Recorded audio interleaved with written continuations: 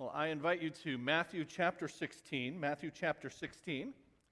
And if you brought your Bible, please open it to that chapter. If you don't have a Bible, these guys are going to make their way to the back and get their attention. They'll get you a Bible, and it's marked for you at Matthew 16. Keep that Bible, bring it back with you. Next week and every Lord's Day as we look at God's Word together. Well, thanks for showing. This, I think I can say, this is the smallest crowd we have ever had in a decade or more. And we know the reason. In fact, I knew that we were going to have a very small crowd, didn't know how small, because we have so many people who are ill. And then you add to that a blast of snow, and it results in a smaller crowd. So thanks to those of you who were able to persevere, and those of you who are not ill and able to be with us. But I expect then that we have a number of you joining us by live stream, and I hope that's the case. And it may be that some of you, because of the snow, were not able to make it to your own church. You decided to tune into another, and you're with us. So please know that we're glad to have you. And also that we normally do have more folks, because I think that thing pans down around over here, and you'll see about 4 people. So I just want to assure you we have at least 10 that come every Sunday to our church. We do look forward to having our folks back. And I anticipated that this would be the case because I kept hearing so many people who were ill and also the weather report. So much so that I've changed what I was planning to do today and probably the next couple of weeks, which is at the beginning of each year, we have what I call the State of the Church Address. And I talk about some of the things that have happened in the past year that we've been able to accomplish, and then as a church looking forward to some things coming up in the next year. I always look forward to that because it kind of sets the tone and gives us our direction for the coming year. So we're going to do that in the next few weeks, but exactly when the timing of starting that is will depend on how folks are getting over this. We want as many people here as possible for that. It's working so now. Instead, we're Larry going to said be it's looking at working. Matthew chapter 16 today. What's working? We engaged this What is that? first Lord's Day of 2022 having to deal with the continued scourge of COVID-19 and the disruption that it continues to cause. And I say we're dealing with it today because, as I've said, so many of our people are indeed sick, and I know some with COVID, perhaps others with the flu or other things. But the unknown means that even those not sick but have been exposed are quarantining. And so we begin this year with many who are not here, but hopefully, as I said, able to watch on live stream. I want to thank our brother Paul for handling the music. We have all of our other musicians unable to make it today because of those reasons. And so thank you, Paul, for doing that, and for all who have just kind of stepped in so that we can have some semblance of our worship time together. It can be disillusioning for me, and I am sure for you as well.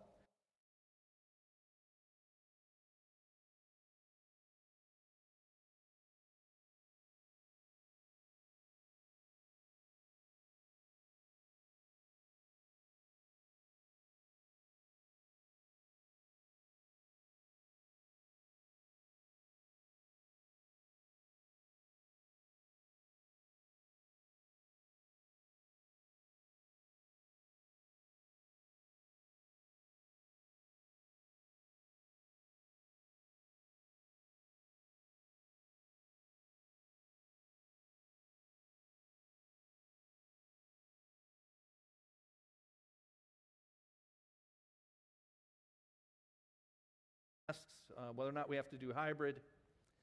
My heart goes out to our frontline workers, and in particular those in the medical field.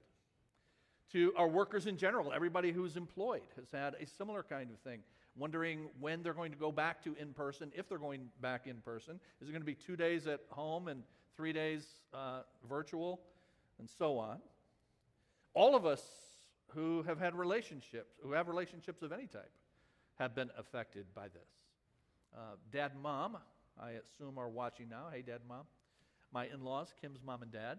And one of the things I look forward to every week is going and doing a little shopping for them on my day off on Monday, and then taking those groceries to them and spending a bit of time with them.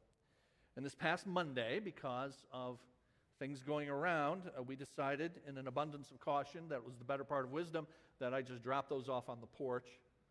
And Dad came out to the door and he said, I don't like it that you can't come in. And I agree, Dad, I don't like it either. So it's affected everybody. And now going on a very long time, almost 2 years. And it's also affected us ecclesiastically and missionally. I was, as I said, to start our State of the Church address today, but I'm putting that off perhaps until we have most everyone back, which I hope is going to be soon. So in the meantime, we take a break today from the book of Acts, and we take that break to be reminded of what Jesus said in Matthew 16 that Pastor Rich read earlier. Verse 18, I will build my church, and the gates of Hades will not overcome it. I will build my church, and the gates of Hades will not overcome it. Let's pray now and ask God to help us as we're reminded that the Lord Jesus is going to build his church come what may. Father, we thank you.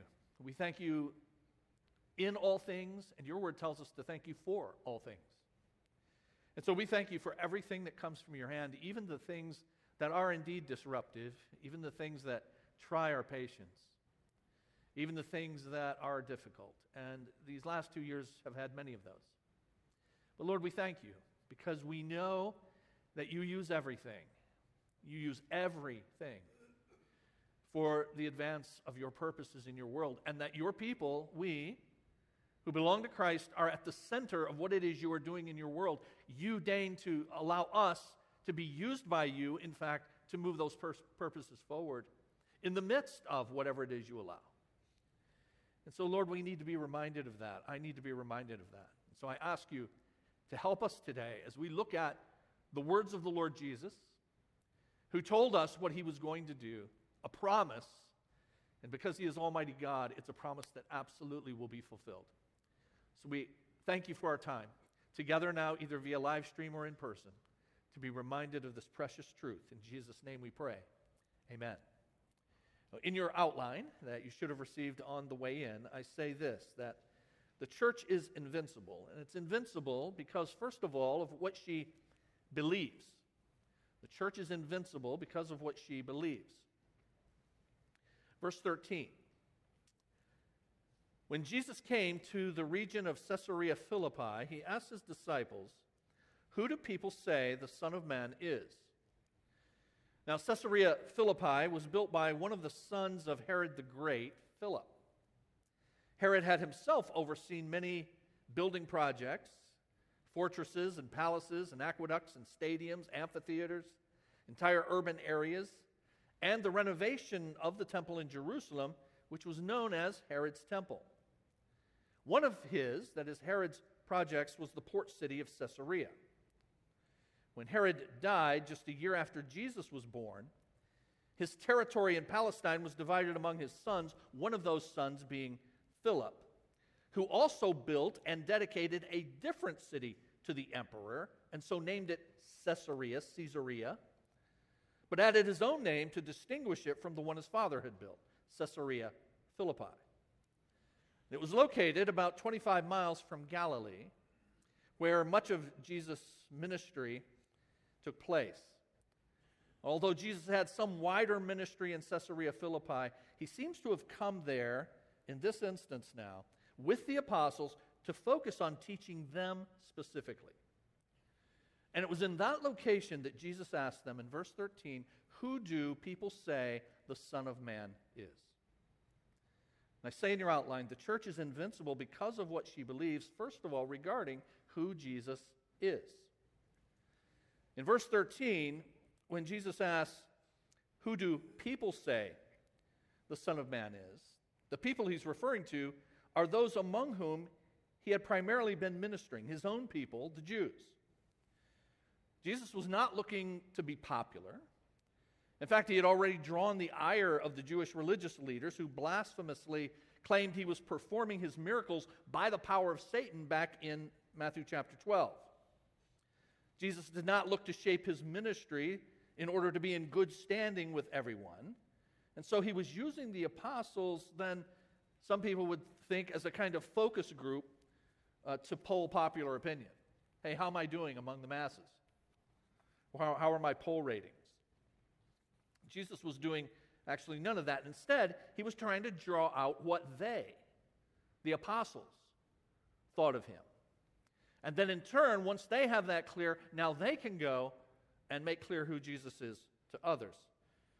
And so he wanted to draw out what they thought of him, and as he did so, often he began pulling that out with a question. Who do the people say the Son of Man is? Now, when he says Son of Man, that was Jesus' most common designation for himself. He used it some 80 times. It's used of him some 80 times in the New Testament. And it was clearly recognized by the Jews as a title of the Messiah, going back to Daniel chapter 7 in the first part of your Bible. But because it emphasized his humanness, Son of Man, many Jews preferred not to use it. As one commentator said, though no doubt it was one reason that Jesus did prefer to use it, to focus on his humanity and his humbling of himself and his submission in his first coming to his sacrificial substitutionary work of atonement, about which he will speak in just a few verses. In verse 14, they replied this way: some say John the Baptist, others say Elijah, still others Jeremiah or one of the prophets. So opinion on Jesus' identity was divided. Some thought he was John the Baptist risen from the dead.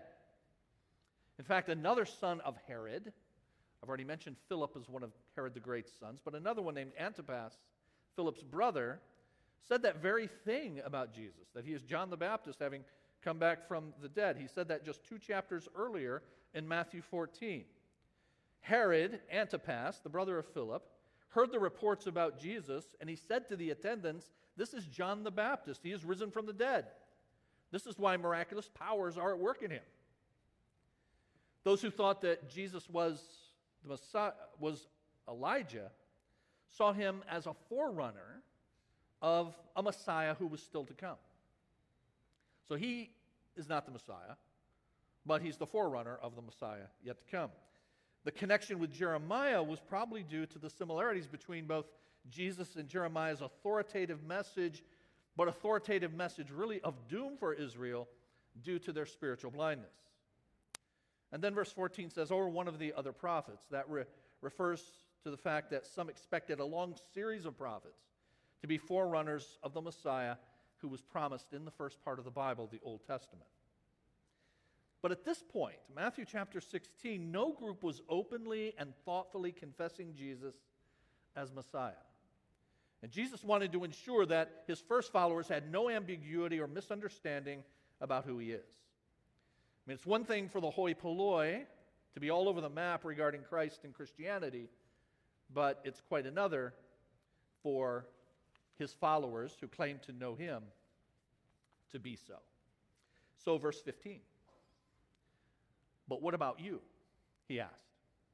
Who do you say that I am? And the you, in Greek, you can put words at the beginning of the sentence in order to emphasize their importance. And that is at the front. It's emphasized. You. Who do you guys say that I am? You see, friends, what's most important is never what the world believes and does, but always what Christ's people believe and do. We easily forget the special role that God has given to his people in his world. We are the light of the world. We are the salt of the earth. And Jesus had said those things previously, you remember, in this very book of Matthew. In Matthew chapter 5, Matthew 5, 6, and 7, what we call the Sermon on the Mount. What you say and do is more important than what anyone else says or does as a child of God. Jesus is saying, you represent me. You are my ambassadors. Therefore, let's be certain that you are clear on who I am and that you represent me accurately. So the church is invincible. It will be built. The gates of Hades will not overcome it, Jesus says. Because of what she believes, and I say in your outline, because of what God's word says. Verse 15, Jesus asks, "But what about you? Who do you say I am?" Simon Peter answered, "You are the Messiah, the Son of the living God." Now, I remind you that Messiah is the anointed one. This is the promised one. Promises about whom were made many times in the Old Testament. Predictions about where he would be born and the circumstances and what he would do and all of that. Messiah, the anointed one. The New Testament equivalent of that in Greek is Christ. And so Messiah, the Christ. You are the Messiah. You are the Christ. You are the anointed one. You are the promised one, the one who was predicted. You are the Son of the living God.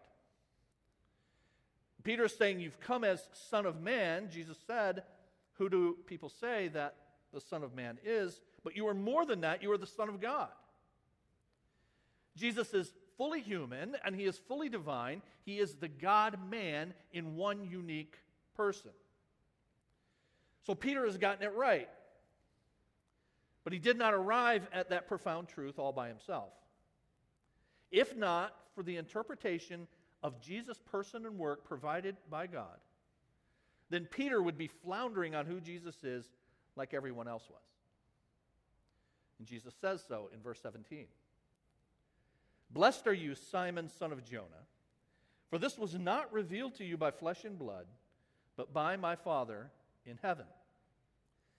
Now, Peter's given name is Simon, but Jesus will refer to him as Peter in just a bit. But notice, he not only calls him by his given name Simon, but also by his lineage. You are Simon, son of Jonah, emphasizing you're a mere human. You're the product of mere humans. And so you, Simon, nor anyone else can know spiritual truth apart from God making it known, God revealing it. To know the mind and plan of God requires that he reveal it. If the Christian worldview is true, and it is, then everything begins with God. And if it begins with God, then we are derivative, we are derived, we are created. We are not self-existing as he is.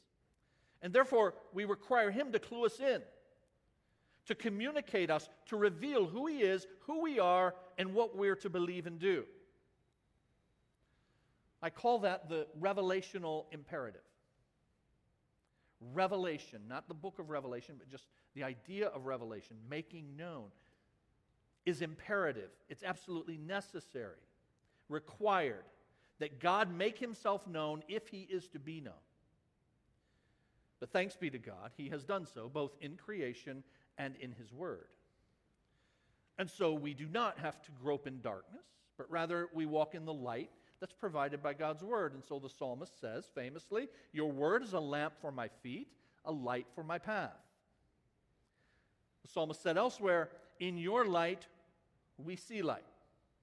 In what you reveal to us and what you make known to us, now we can see life as it's intended to be, ourselves as we are intended to be, you as you really are.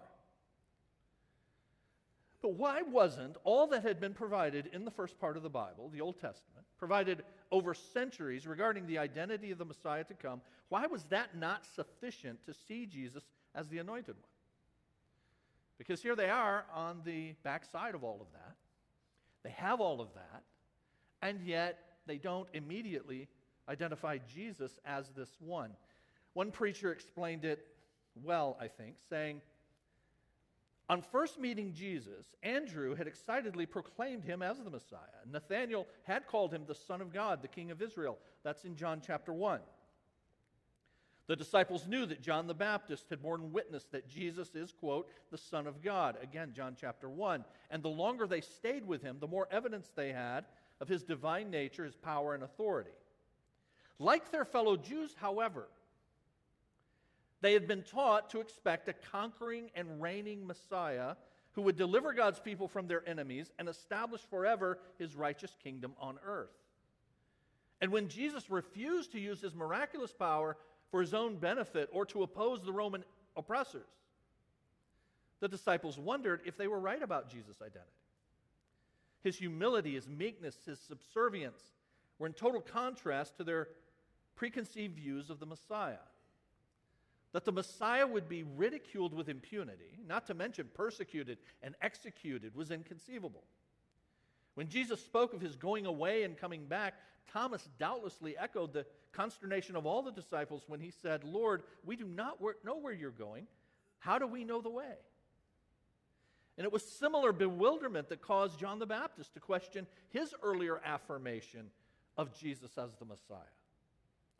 Matthew chapter 11, just a few chapters before where we are, this is what it says. When John the Baptist, who was in prison, heard about the deeds of the Messiah, he sent his disciples to ask him, "Are you the one who is to come, or should we expect someone else?"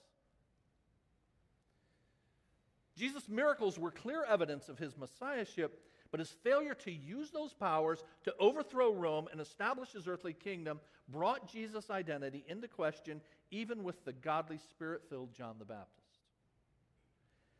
And like John the Baptist, the 12 fluctuated between moments of great faith and of grave doubt. They could proclaim with great conviction, "Lord, to whom shall we go? You have the words of eternal life. And we've believed and we've come to know that you are the Holy One of God." They could also display remarkable lack of faith and discernment, even after witnessing hundreds of healings and dramatic demonstrations of supernatural power. They were sometimes strong in faith and sometimes weak. Jesus frequently spoke of their little faith. And now at last, the truth of Jesus' divinity and his messiahship was established in their minds beyond question. They would still experience times of weakness and confusion about what Jesus said and did, but they would no longer doubt who it was who said and did them. He was indeed the Christ, the Son of the living God. God's own Spirit had now embedded the truth indelibly in their hearts.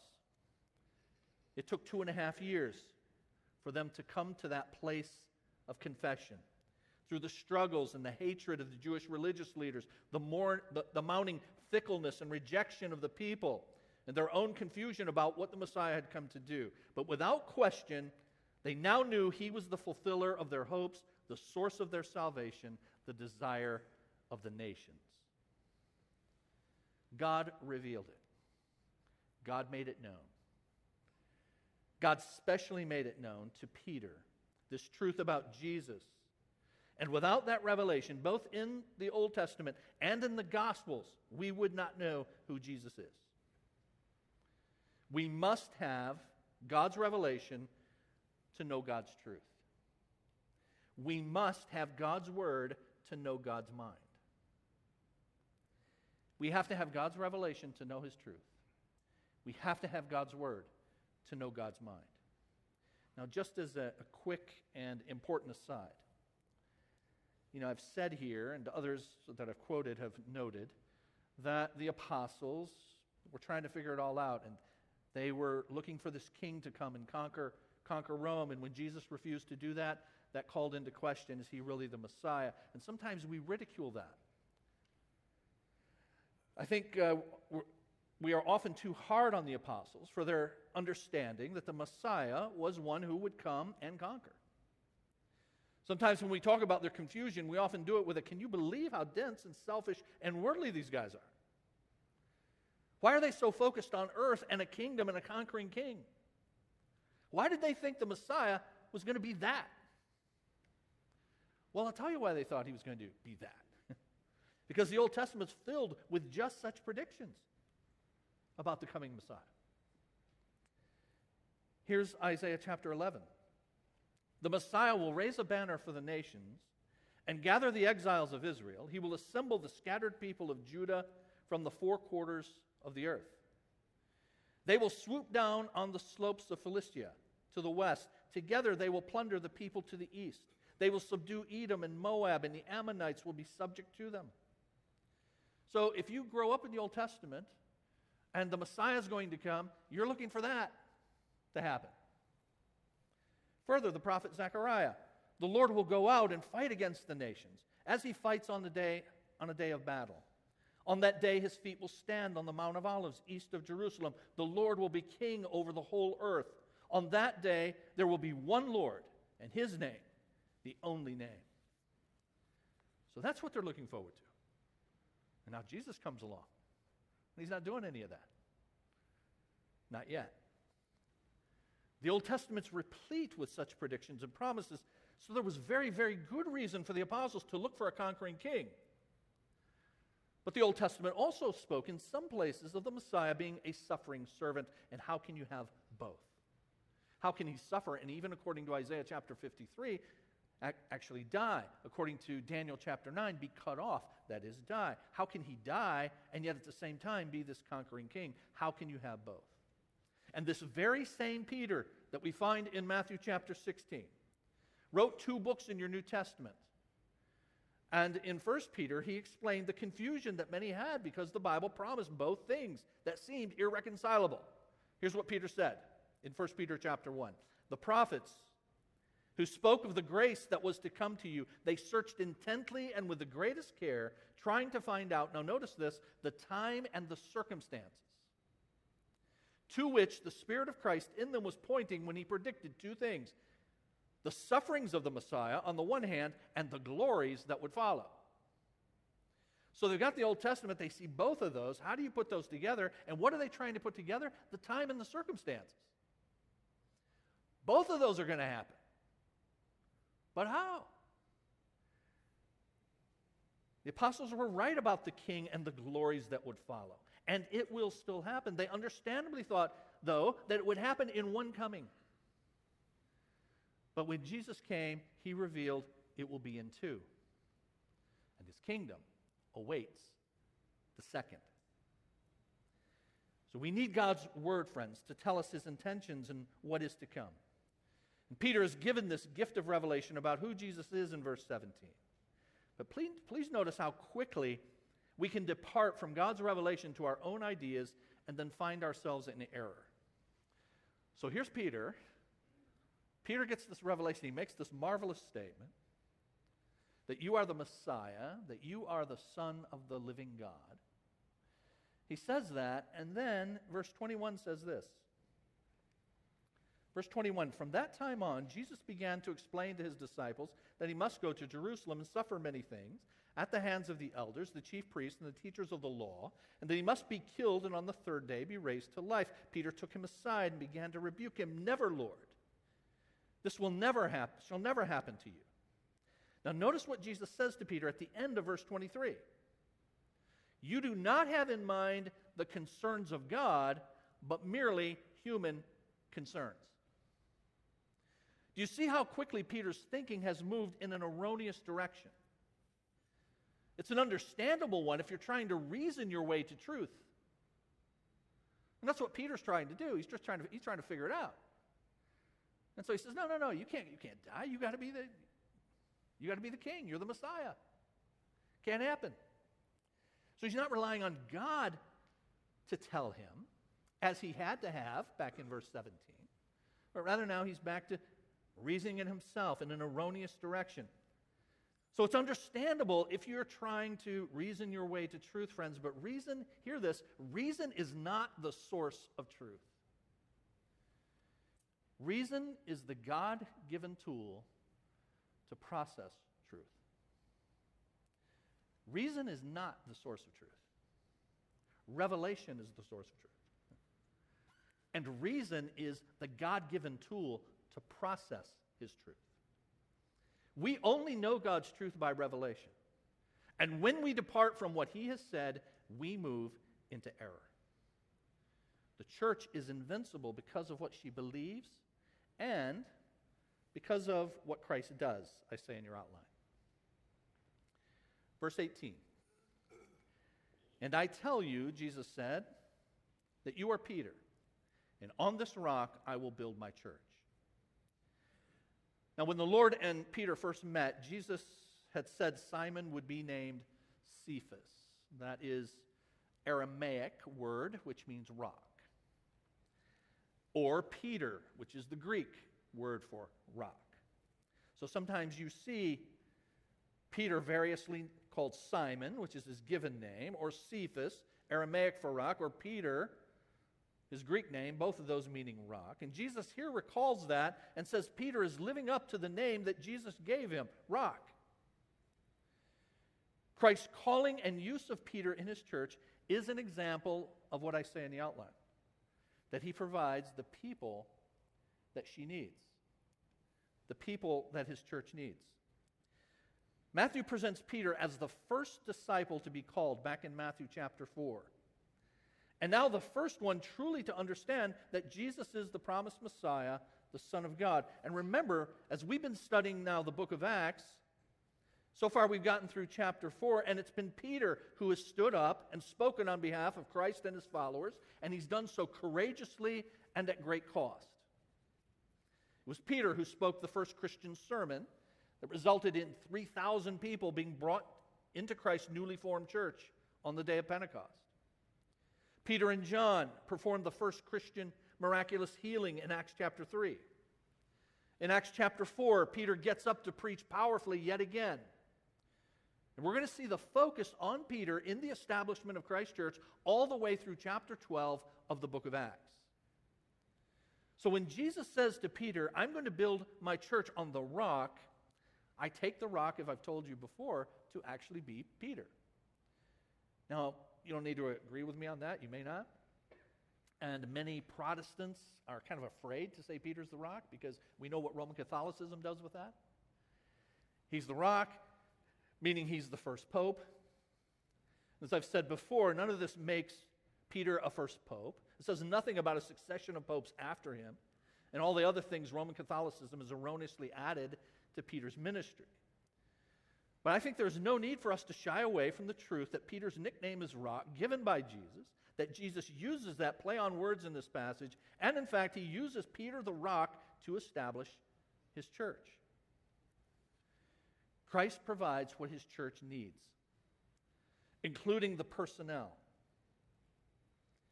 When he saves people, he makes servants of those people. When he adds members to his church, he supplies workers for his mission. When he calls people to himself, he calls them into his church. When he gives the gift of salvation, he brings our gifts into his church to be used in his work. He provides what the church needs, especially the people who comprise that church, in the various gifts and abilities, whether it's to lead or to follow, but all to contribute to his mission. But just like with the revelation Peter received, but then he started reasoning on his own, likewise, this bedrock role he played, Peter did, in the establishment of Christ's church, just moments after Jesus commends him, Jesus has to rebuke him in the middle of verse 23.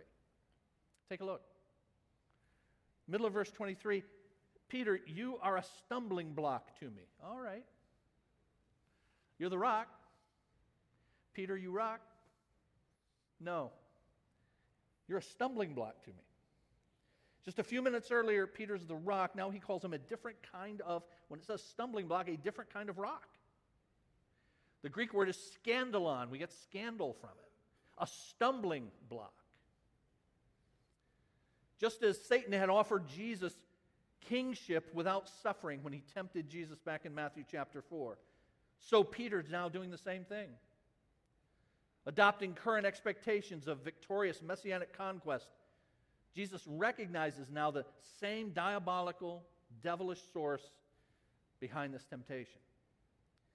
For Jesus to acquiesce would be to rebel against the will of his Father. The notion of a suffering Messiah, misunderstood by Peter so that he became a stumbling block to Jesus, itself becomes, after Jesus' resurrection, the Bible says, a stumbling block to other Jews as well. It's again a reminder, friends, of how very important it is to have our minds shaped by God's truth rather than our own desires and thinking. The church is invincible because of what Christ does. He provides the people that the church needs, and he provides the assurance his church needs. The end of verse 18, I will build my church, and the gates of Hades will not overcome it. So much could be said of just that one sentence, I will build my church. It's in the future tense. And that is because the church will come into existence in a few weeks from Matthew 16 at Pentecost. Notice whose church it is. It is Jesus' church. It is his people who comprise it. It is his organization that carries out his work. It's not the pastor's church. I'm sometimes amused and a bit troubled when I see the pastor's name on a church sign, like the proprietor of a business. I don't know where that tradition came from, but I think it's a bad one. I don't want my name on the sign. I could be gone tomorrow. But the church is not mine. The church is not our other pastors. The church is not the leadership teams. The church is Jesus'. It doesn't belong to the most prominent families in the congregation. It belongs to Jesus, who died for her, and he owns her, and he loves her as no one else can. And when Jesus says, I will build my church, yes, it's his church, but I will do this. That is, it will happen, come hell or high water. Nothing can stop it. And it's good for me, and I trust good for you, to remember on the first Lord's Day of a new year, with a virus still going, with all kinds of upheaval, all kinds of things being thrown at us personally and as God's church. It's good for us to be reminded nothing can stop what Jesus is doing through his church. That's why I titled this message at the top of your outline, Unstoppable. But Satan continues to try, and he will continue, the Bible says, until his bitter end, at the very end of the book of Revelation and the end of human history. In fact, Satan can use and does use unsanctified thinking in believers to harm, though never halt, his work. After Jesus began to explain the necessity of his coming cross work in verse 21, and Peter tells him it cannot happen, Jesus says in verse 23, "Get behind me, Satan." You see, it's precisely the death of Jesus on the cross that defeats the gates of Hades. The gates are not instruments of warfare. Sometimes people think that. We're going to go to war with hell, and these gates are a form of that war against us. The purpose of the gates is not to conquer, but rather to protect those who are behind the gates from being conquered, or, in the case of a prison, to keep them from escaping. And Hades corresponds to, in the first part of your Bible, written in Hebrew, Sheol. And that is the abode of the dead. It's not eternal hell. And so the gates of death refers to the fact that death has no power to hold God's redeemed people captive. As one commentator has said, its gates are not strong enough to overpower, to have mastery over, and keep imprisoned the church of God, whose Lord has conquered sin and death on their behalf. Because death no longer is master over him, it is no longer master over those who belong to him. And so Jesus said in John 14, "Because I live, you also will live." Satan now has the power of death, and he continually uses that power in his futile attempt to destroy Christ's church. But Christ's ultimate victory over Satan's power of death is so certain that the writer of Hebrews talks of it as if it's in the past tense. He says this, "Since the children have flesh and blood, he too shared in their humanity, so that by his death he might break the power of him who holds the power of death, that is, the devil." And it's that great truth that Peter spoke of on the day of Pentecost, saying this, "God raised him, Christ, from the dead, freeing him from the agony of death, because it was impossible for death to keep its hold on him." And it's this truth about which Paul wrote to the Corinthian believers who were wavering in their belief in the resurrection. He said, "Death is swallowed up in victory." Death, where is your victory? Oh, death, where is your sting? The sting of death is sin. The power of sin is the law. But thanks be to God who gives us the victory through our Lord Jesus Christ. In light of what Jesus was about to teach concerning his own death and resurrection, and their own willingness to deny themselves and take up their crosses and follow him, going down through verse 24, Jesus now assures the 12 And he assures all believers who would ever come to him, that would include us, that the gates of Hades, the chains of death itself, could never permanently overpower them and hold them captive. There is nothing that could keep Christ from going to the cross. And there is nothing that can keep the church formed by that cross from going forward. There is nothing that could keep Christ from going to the cross, and nothing that can keep the church formed by that cross from going forward. Yes, individual Christians can fail, as seen by Peter, but never finally. Individual churches can have their place of ministry removed. Churches close. Churches die. Jesus warned, your lampstand in Revelation chapter 3 can be removed if you don't follow me. So individual Christians can fail, but never finally. Individual churches can have their place of ministry removed, but not the church overall. It will move forward. And both of these are true, that it's never final, and never will the church cease to move forward. They're both true. That we individually cannot fail, and the church, the body of Christ, moves forward because God has graciously guaranteed it. Again, this same Peter, writing later, 1 Peter chapter 1, he gives honor to God for being the one who keeps his salvation. He said, our salvation is an inheritance that can never perish, spoil, or fade. This inheritance is kept in heaven for you, who through faith are shielded. Now, notice how we're shielded by God's power until the coming of the salvation that is ready to be revealed in the last time. The reason you as a believer will not finally fail is not because of you, not because of me. It's because of Jesus. And he's guaranteed it. And he said of Simon, Simon, Simon, notice using his given name, Satan has asked to sift you, all of you as wheat, but I have prayed for you, Simon, that your faith may not fail.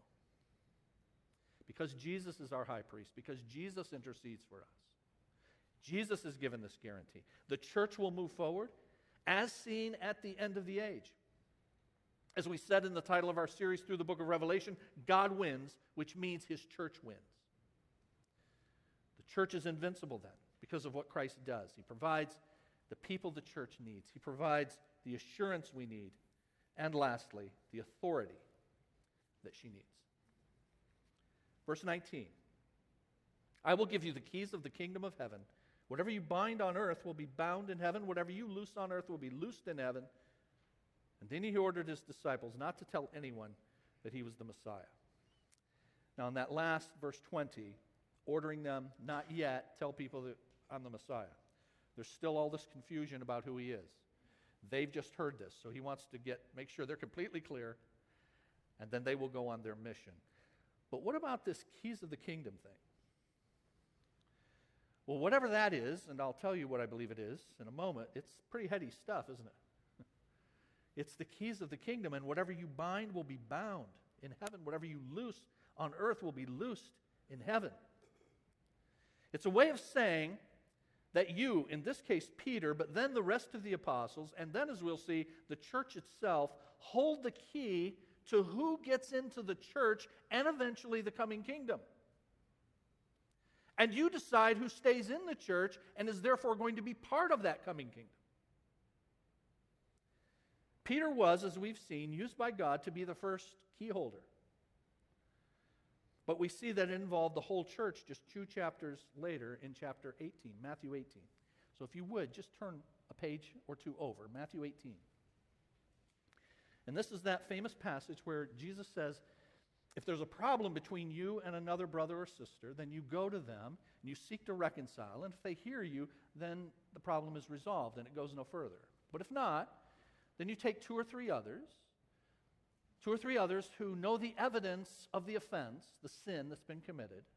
If there is no extra evidence of the sin being committed, then you leave it there and leave it in the hands of the Lord. And Jesus quotes then in Matthew chapter 18 and verse 16, he quotes Deuteronomy chapter 19 and verse 15, so that every word might be established by 2 or 3 witnesses. And then he says, but if they will not hear the witnesses, then you tell it to the church. So now it goes to another level. And in verse 18, Matthew 18, verse 18, truly I tell you, whatever you, that is now the church, bind on earth will be bound in heaven, and whatever you loose on earth will be loosed in heaven. So who's doing this binding and loosing? Verse 17 says, you tell it to the church. And if they refuse to listen to the church, now the church has to make a judgment about that. What a sobering thing. What a sobering thing and responsibility for the church. It also, I think, should shake us out of our lethargy regarding the importance and the centrality of the church, don't you think? Like, it seems like the church is really important to God. Dr. Snowberger, whom many of you know, he taught for us for several years in our Community Institute, just finished another semester a few weeks ago. He wrote an article just a few weeks ago, and it's on the Detroit Baptist Seminary website, dbts.edu, dbts.edu, their blog, and I commend it for your reading in its entirety. Let me quote a portion of what he said about this very issue. The responsibility is extraordinary and deeply sobering. Local churches on earth are to follow the lead of the apostles in policing their membership to align with membership in Christ's coming kingdom. While we should not assume from this verse that the church is always correct in her assessment of the spiritual state of those she excommunicates, the absence of any exception clause makes the assessment extremely important. Local churches truly are custodians of the kingdom. Wow. That includes all of us, by the way. Lest there be any doubt of this extraordinary responsibility, the scripture writers reiterate this church responsibility at least 4 times in the letters, 3 times in the letters of Paul and 1 in James. In 1 Corinthians chapter 5 and verse 6, if you care to jot it down, 1 Corinthians 5, chapters 5 and 6, 1 Corinthians chapters 5 and 6, in Galatians chapter 5, in Ephesians chapter 5, and in James chapter 2. 1 Corinthians chapters 5 and 6, Galatians chapter 5, Ephesians chapter 5, James chapter 2. And I encourage you to read that entire article at the DBTS site. Friends, what this means is this: the church has been given the authority, the keys, in both proclamation and purity. We've given the authority to proclaim and so build the church, and also to purify and so to maintain the church. And Christ is behind it all as he builds his church. And I want you to understand, on this first Lord's Day of 2022, Jesus Christ is building his church. And whatever happens, if we get another, it's Omicron. Omicron is the 15th letter in the Greek alphabet, I think. 15th. But, we went from Delta to Omicron pretty quick. Delta's only the 4th. So you had, letters in between. A few of them they didn't use because one of them is actually pronounced new. And so they didn't want people to just think it was new variant. So they just skipped the letter new. So they skipped some of them, but it went from the 4th to the 15th. And are we going to move from Omicron to something else? Of course, I don't know. What's going to happen in the political upheaval of this coming election year in November? What's going to happen in the next few years with a presidential election in 2024? What's going to happen internationally? What's going to happen in the financial markets? None of us knows any of that. At the beginning of this new year, with a lot of our people sick and a lot watching by live stream, I want us to remember what Jesus said. The gates of Hades will not overcome it. I will build my church. Here's your take-home truth. Christ's people and his mission will advance. Come what may, let's bow together. Father, we again thank you for everything and in everything. We thank you for what you've brought about this past year. We thank you for the circumstances of this first Lord's Day. I would not plan them this way, Lord, but I do not have your wisdom. And so I submit to your wisdom. And Lord, help us each collectively then to submit to your wisdom as your church. And to simply, in the midst of all that you allow, to continue to do what you have told us to do. To seek your wisdom in the decisions that you call upon us to make. In the weeks and months ahead now, as we go into this new year, Lord, help us to have uppermost in our minds what you have revealed about yourself and about your church and about its mission and our place within it. And then, Lord, help us each to give ourselves wholly to it, fully to it. Lord, may you be pleased with what we seek to accomplish. And Lord, we have our plans. We're going to hold them with an open hand, not with a clenched fist. We hold them before you, and we ask you to fulfill these. But if you have other directions, then, Lord, we will gladly submit. Thank you, Lord, for sustaining us through 21 and bringing us into 22. We pray in Jesus' name. Amen. Let's stand together for our closing song.